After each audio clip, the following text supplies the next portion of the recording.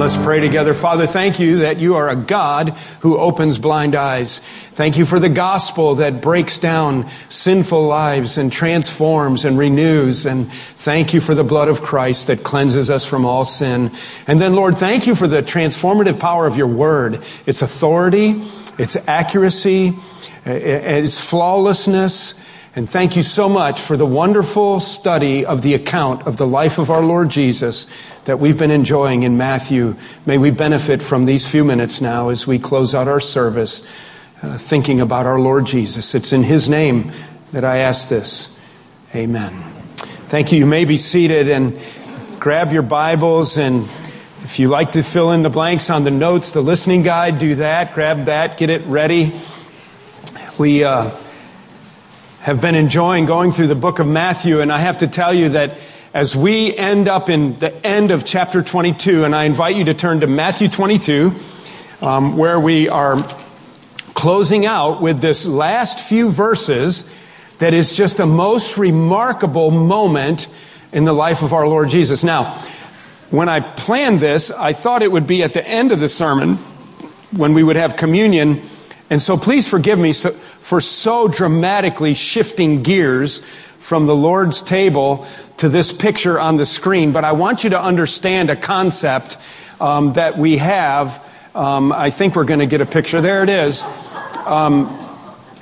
You need to have a mindset of this passage. Now, when I was a kid, I did not like cartoons at all. I liked things like The Rifleman. Things like that, but I didn't have a TV and I didn't see too many cartoons, but one cartoon that I really liked was this one. This is Roadrunner and Coyote. Do you remember this? And do you remember the concept of Roadrunner and Coyote? Remember, a roadrunner is a desert bird that runs. I don't think it's even capable of flying. Somebody needs to tell me. I didn't look that up. Zelia, you can look that up and tell me later. But roadrunners are a desert bird that runs, and coyotes are coyotes, and they try to eat roadrunners for supper. And the concept of this whole cartoon, it's what kept coming to my mind as I was wrapping up Matthew chapter 22. And you'll recall that way back on the Sermon on the Mount, several years ago when we started into Matthew, I often equated the Pharisees with coyotes, slinking around, sneaking, trying to destroy, trying to undermine, trying to kill Jesus even early on in his ministry. In Roadrunner and Coyote, what happens is, the concept that makes it funny is that Coyote is continually laying traps for Roadrunner. And Coyote thinks he's got, and he goes to immense lengths to try to come up with these very complicated traps. They're kind of Rube Goldberg type plans where it's very complicated what he's trying to do. And inevitably what happens, it comes back and it gets him instead of Roadrunner, and Roadrunner beep beeps and off he goes. That's enough of that. And our attention to Scripture. We have these Pharisees, these coyotes who are slinking around, and they are trying very much to destroy and consume the ministry of our Lord Jesus. And you recall that we're coming off of that great incident where our Lord cleared the temple of the money changers. They were so enraged by this that they confronted him to kill him. Our Lord then tells 3 parables in a row. We've been through that. They, in response, recoil back from these really almost caustic parables where he's in their face with them, confronting them of the reality of who they are and the reality of who he is. They want nothing to do with it. They understand that the stories are all about them and that they're condemned in the stories. They refuse to acknowledge that Jesus is Messiah. As a result, then, they go back and they gather behind closed doors and they come right back and they then follow the 3 stories with 3 questions. And we've dealt with the 3 questions, and at the end of the 3 questions, we're in our text now where they've just asked Jesus 3 questions, each one designed to humiliate, to undermine and even get him arrested, at least for heresy, if not tax evasion, to at least embarrass him for his position as the resurrection and the life by asking him that nonsense question about the woman with 7 husbands, then who in the resurrection shall be her husband? There surely cannot be a resurrection because look at the bizarro scenario that you would come up with, and every time the Lord answers back. And I take it, we don't know for sure, Mark and Luke's parallel account of this passage talks about our Lord being at the temple teaching the crowds and that they very much were paying attention and enjoying. Matthew holds on to the reality that the Pharisees are present. We're looking down at Matthew chapter 22, verse 41. And with the Pharisees present, and probably, we don't know for sure, but probably the chronology of the timeline here is that they have just finished this sequence of 3 questions. They are still gathered there, and our Lord says, oh, by the way, I have a question for you. It is a most remarkable text, and let's read it, and then let's try to benefit from it in the few minutes that we have. Verse 41. Now, while the Pharisees were gathered together, Jesus asked them a question, saying, there's 2 parts to it. What do you think about the Christ? Now remember that the word Christ is a Greek translation for the word Messiah. What do you think about the Messiah? What do you think about the Christ? Whose son is he? See, there's 2 parts to the question. What do you think about the Christ? Whose son is he? And they said to him, oh, that's easy. I think that's what they're thinking. It doesn't say that in the text. That is such an elementary question. Everybody knows, and they give the answer, and it is correct. Whose son is he? They said to him, the son of David. And he said to them, how is it then that David in the Spirit calls him Lord, saying, the Lord said to my Lord, sit at my right hand until I put your enemies under your feet. If then David calls him Lord, how is he his son? And no one was able to answer him a word, nor from that day did anyone dare to ask him any more questions. Now, I suspect that if you were reading on your Through the Bible program and you got to the end of chapter 22, that you would read this and you would say to yourself, that's pretty interesting, but you would just kind of keep on reading because it's a little bit hard to really understand exactly what just happened there.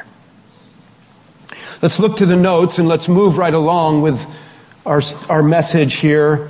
The first thing I want you to understand is that this is a fascinating and it is the final exchange between Jesus and the Pharisees. I want you to get that in your head.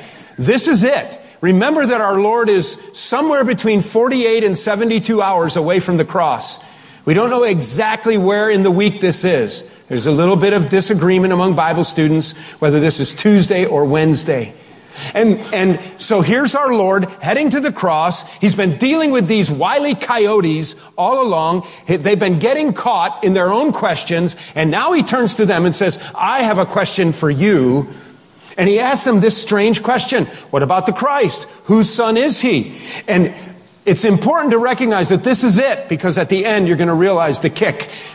Listen, this is it. This is the final opportunity for people who had the privilege of standing before the Messiah in the flesh, face to face, and they rejected him right there, even this final time. Well, the first thing we see in our outline today is that, number one, we have a strategic question. We have a strategic question. Our Lord knows exactly what kind of question he's asking him.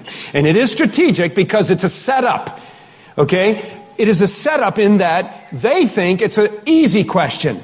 Whose son is he? And they said to him, the son of David. But what you need to understand, number two, is that it's a simplistic answer. That is a correct answer, but it's only part of the answer, and it's relatively simplistic. You need to know that the son of David was widely understood by the people of this day. That they would have clearly understood and expected that Messiah was coming from the line of David. We'll not take time to look up these verses. You might find them interesting, but way back with the Davidic covenant in 1 Samuel chapter 7, I want you to know there what it says. It's a promise to David when God is establishing his throne. He promises to him that he will have a son who will sit on the throne of David, and it's a forever kingdom. It reminds you of Handel's Messiah. Remember the forever kingdom message we had not too long ago? Forever and ever, hallelujah.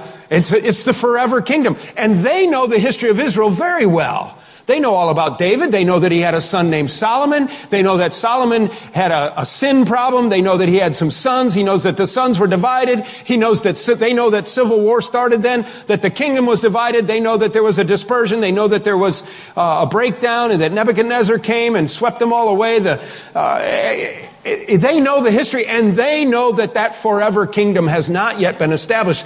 And they know completely, this audience, you need to know that the audience that Jesus is speaking to completely understood that Messiah would be from the line of David. There are other passages that speak to that, even Micah 5:2, even part of the Christmas story, from the town of David.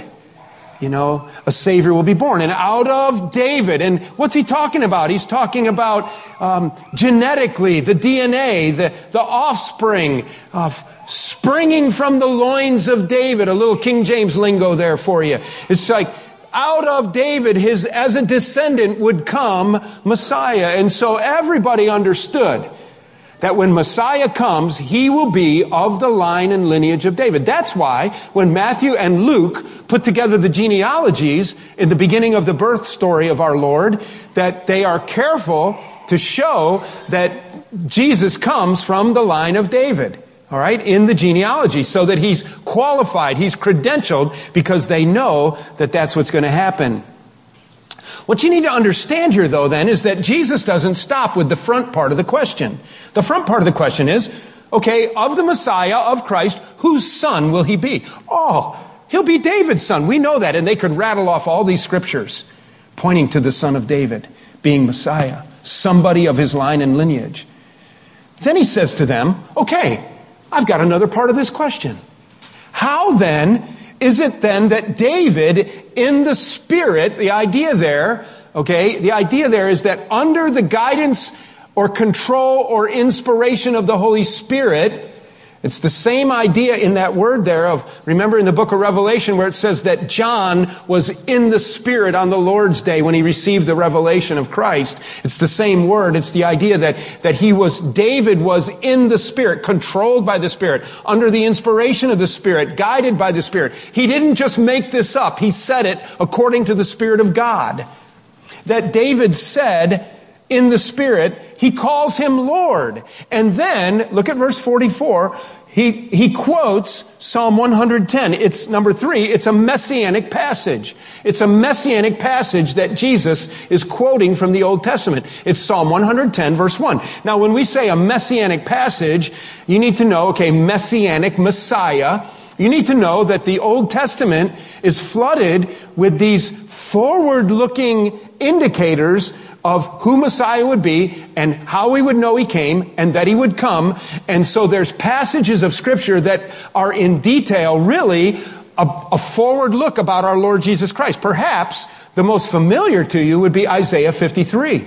All we like sheep have gone astray. We've all turned to our own way.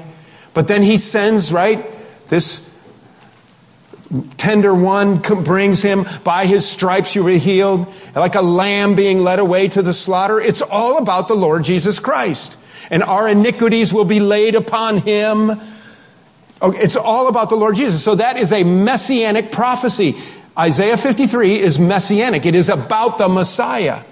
And so in like manner here, as our Lord is speaking to the Pharisees, recognize that they would have known these verses by heart.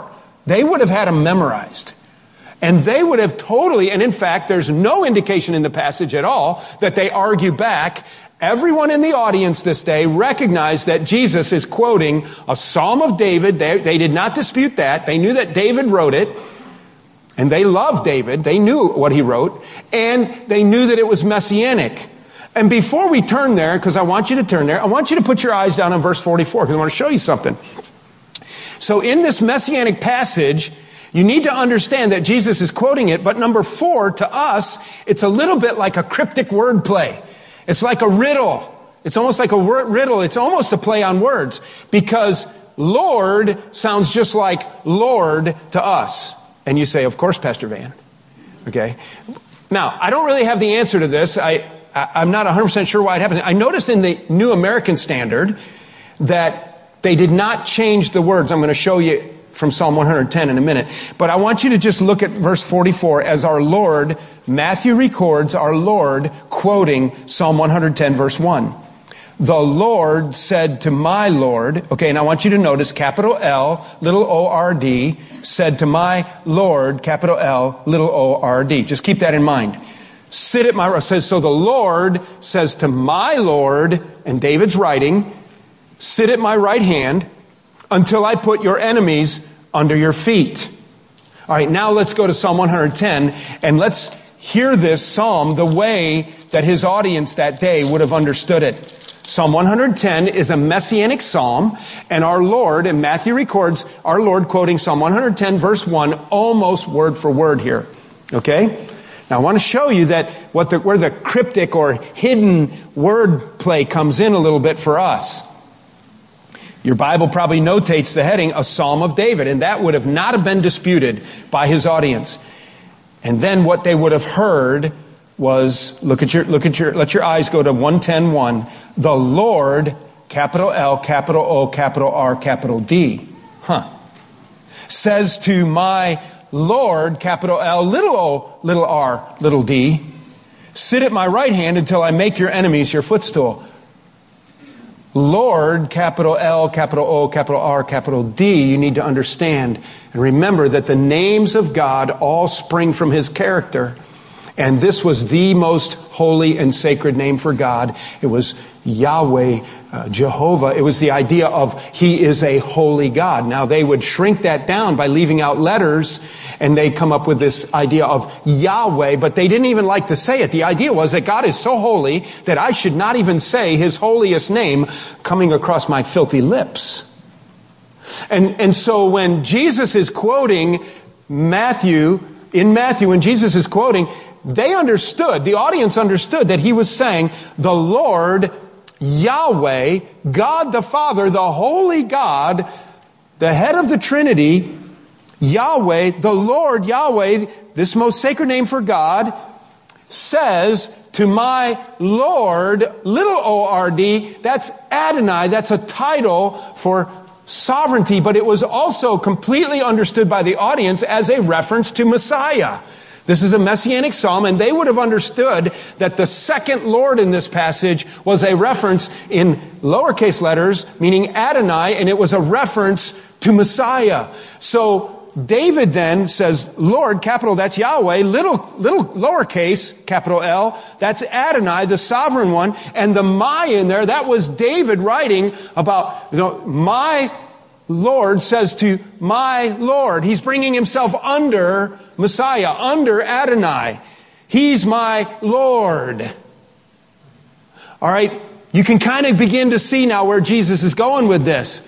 If he's your son, how could it be your Lord? All right, and so let me just read what I said in my notes. It was understood that David was referring to Messiah. Okay, David was referring to himself. It was understood that David was referring to Messiah and was referencing him as his Lord. The one under the inspiration of the Holy Spirit that David calls Lord is a reference to the Messiah. Okay, kind of got that? It's a little bit technical. We're back in Matthew chapter 22 because the word flow is the same, and then we see the response. But what I think is happening here is what I call, number 5, an apologetic moment. It's our Lord kind of presenting a defense of his messiahship. He's trying to communicate to them that they need to understand that not only does Messiah come from the loins or lineage of David, but he is also the Son of the Most High God. All right, look what he says. So it was seen that and Jesus was regularly called the Son of David. Now, you need to understand, it doesn't kind of impact us so much, but in Matthew chapter 20, for example, you don't have to turn there, Jesus casts out demons out of the demoniac there, story of the demoniac, he casts him out. He calls him Son of David. Chapter 21, when he comes in on Palm Sunday to Jerusalem, we call it Palm Sunday, and he comes riding into Jerusalem on the colt, and they're laying down the palm branches and throwing down their coats in the streets, what were they crying out? They were calling him Son of David, Son of David, Son of David. Remember what the Pharisees did in response to that? They went ballistic because they completely understood that the audience in calling him Son of David was a phrase for Messiah. It was the same thing. You must be the Messiah, the one that we long for, the one that they hoped would overthrow Rome, the one that would deliver them and establish the forever kingdom. And they called him the Son of David. And what did Jesus do? He received it. He accepted it. And the Pharisees go up to him and say, tell him to stop. Tell him to stop. Don't let him call you Son of David. Why? What's the big deal with Son of David? He is my great-great-great-great-great-great-grandfather. What difference does it make? No, because that was a phrase understood to communicate that he's Messiah. And so our Lord, looking at the disciples here in this moment, he's recognizing that this is talking about Messiah. And notice what he says about him. Letter A, he speaks to Messiah's authority. So Yahweh looks at Adonai and says, come sit here at my side. The first thing you need to see is that is a position of authority, to sit at my right hand. To sit at the right hand of the Father is a position of authority. Sit at my right hand. That's authority. That's speaking of Messiah's authority. Secondly, letter B, I want you to see that it's also a statement of equality. It's a statement of equality. In the mind of the common Israelite that day, they would have understood that the person at the right hand has a position relatively equal to the one on the throne. It's a statement of Messiah's equality, or oneness. Remember, Jesus in John said, I and my Father are one. Oh, they went nuts.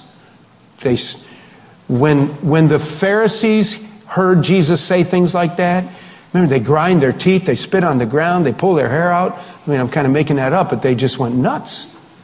They come up with murder plots. It's blasphemy. And ultimately, that's why they thought they put him on the cross, was blasphemy. And they don't even know it's only about 48 hours away. His authority, his equality with God. Notice then that funny phrase, until I put your enemies under your feet. It means that he would be a conquering king, this Adonai. That's a statement of invincibility. A statement of invincibility. It's a word picture from the eastern kingdoms. It's referenced in Joshua chapter 10. I've been saying the wrong passage all morning. Something like Joshua 20:14. There is no such thing. If you don't know what you're talking about, don't say it, especially from the pulpit, all right? In Joshua chapter 10, there's a story. And remember, Joshua had captured 5 rogue kings. And they were kings of city-states. They were wicked men in the conquest of the land. And there's a picture there that's stated, and he takes those kings and he lays them out on the ground. So here you go from being the king of your city-state, and you're a pretty big, important guy in your circle, and you are now lying in the dirt in front of General Joshua. And not only that, Joshua then walks over and he takes his foot and he stands on his neck. It means you have been conquered. It means that you are in the dirt and I'm your king and I rule over you with all authority. And I imagine that Joshua didn't hold back all of his weight. And then he steps back after he puts his foot on their neck and presses down their neck as they lie on the ground. He steps back and he tells his men, take their heads off. And he kills them. That's the word picture that the audience would have completely understood. That this is a picture of a conquering king that is completely invincible. And I'm telling you, the Pharisees understood exactly what Jesus' point was at this one. Jesus doesn't say it out loud. But how could Jesus have demonstrated his messiahship more clearly than with his omnipotence throughout his earthly ministry? They had been slinking around the outskirts of the crowd when a little boy's lunch fed thousands of people, and they watched it happen. They had seen crazy people convulsing and screaming and wailing and cutting themselves with stones and living in tombs. And they had watched Jesus walk up to them and heal them instantly. And they had argued with Jesus when alongside a road was a man born blind who was in his 35th year or whatever. And Jesus spits on the ground, puts some mud on his eyes and heals him. They had seen dramatic and plenty illustration of his omnipotence. There was no doubt. How could Jesus have done more? As they stood from a distance and watched him say, roll back the stone. But Lord, he's been dead for 3 days. He stinketh. A little more King James lingo there. He stinketh. Roll back the stone. Lazarus, come forth. And they knew that it happened. And he conquered. What else could Jesus do? They weren't with him, but I'm sure they heard the story about him speaking one word, shalom, and the storm and the rain and the wind and the sea immediately calm. What more could Jesus do to prove to them that he was God in the flesh? They refused to admit it or to see it. In his omniscience, hey, 2 blocks over and a block down, there's a couple colts there next to their mare. Go get them for me. I have need of them. And if their master comes out on the porch and yells at you, tell them that Jesus hath need of them. I think that is a statement of his omniscience. It's just one illustration that pops in my mind right now. His all-knowingness, his great power, his authority, his equality with God, his invincibility. He was indeed Messiah. Now notice their response. Verse 45, if then David calls him Lord, how is he his son? If you guys are so all fired smart, tell me something. How can he be his son and his Lord? And the obvious answer is they have to say, not only is he a son of David, but he is the Son of God. And they knew that if they answered that they were talking about Jesus, they knew they would have had to say, well, then you're the Son of God. They refused to say, you're the Son of God. It's all unspoken, but that's what's happening. And notice the epic silence. I use the word epic like a teenager. And no one was able to answer him a word, nor from that day did anyone dare to ask him any more questions. And they just experienced, they did not know it, but they just experienced their final opportunity to dialogue with the King of Kings and the Lord of Lords in the flesh, in person, and they squandered it. And they were silent. I got nothing to say. And they, like defeated coyote on Roadrunner cartoon, put their tail between their legs and their head is spinning with dizziness, and they slink away to lick their wounds and figure out another day how they're going to catch Roadrunner. Well, they don't. He gives himself to them. Interesting, isn't it? They refused to say that he was the Messiah. And it was right there in front of them. So do you believe it? Will you say it? Why, as I've been asking throughout this entire series, would you ever be embarrassed of this Lord Jesus? He is so remarkable. Romans 10:9 and 10, the Apostle Paul may be thinking about the silence of the Pharisees and the obvious nature of his messiahship right in front of them, that he's the Son of David and he's the Son of God, right in front of them. And Paul said in Romans 10:9 and 10, remember? That if you confess with your mouth, if you believe in your heart that Jesus is Lord and confess with your mouth that God has raised him from the dead, if you confess with your mouth that Jesus is Lord and believe in your heart that God raised him from the dead, you will be saved. Have you done that? Have you come to a place where you recognize this wonderful Lord Jesus as the sovereign one? And the Lord, we probably could do another whole message on what it means to call him our Lord now and surrender to him.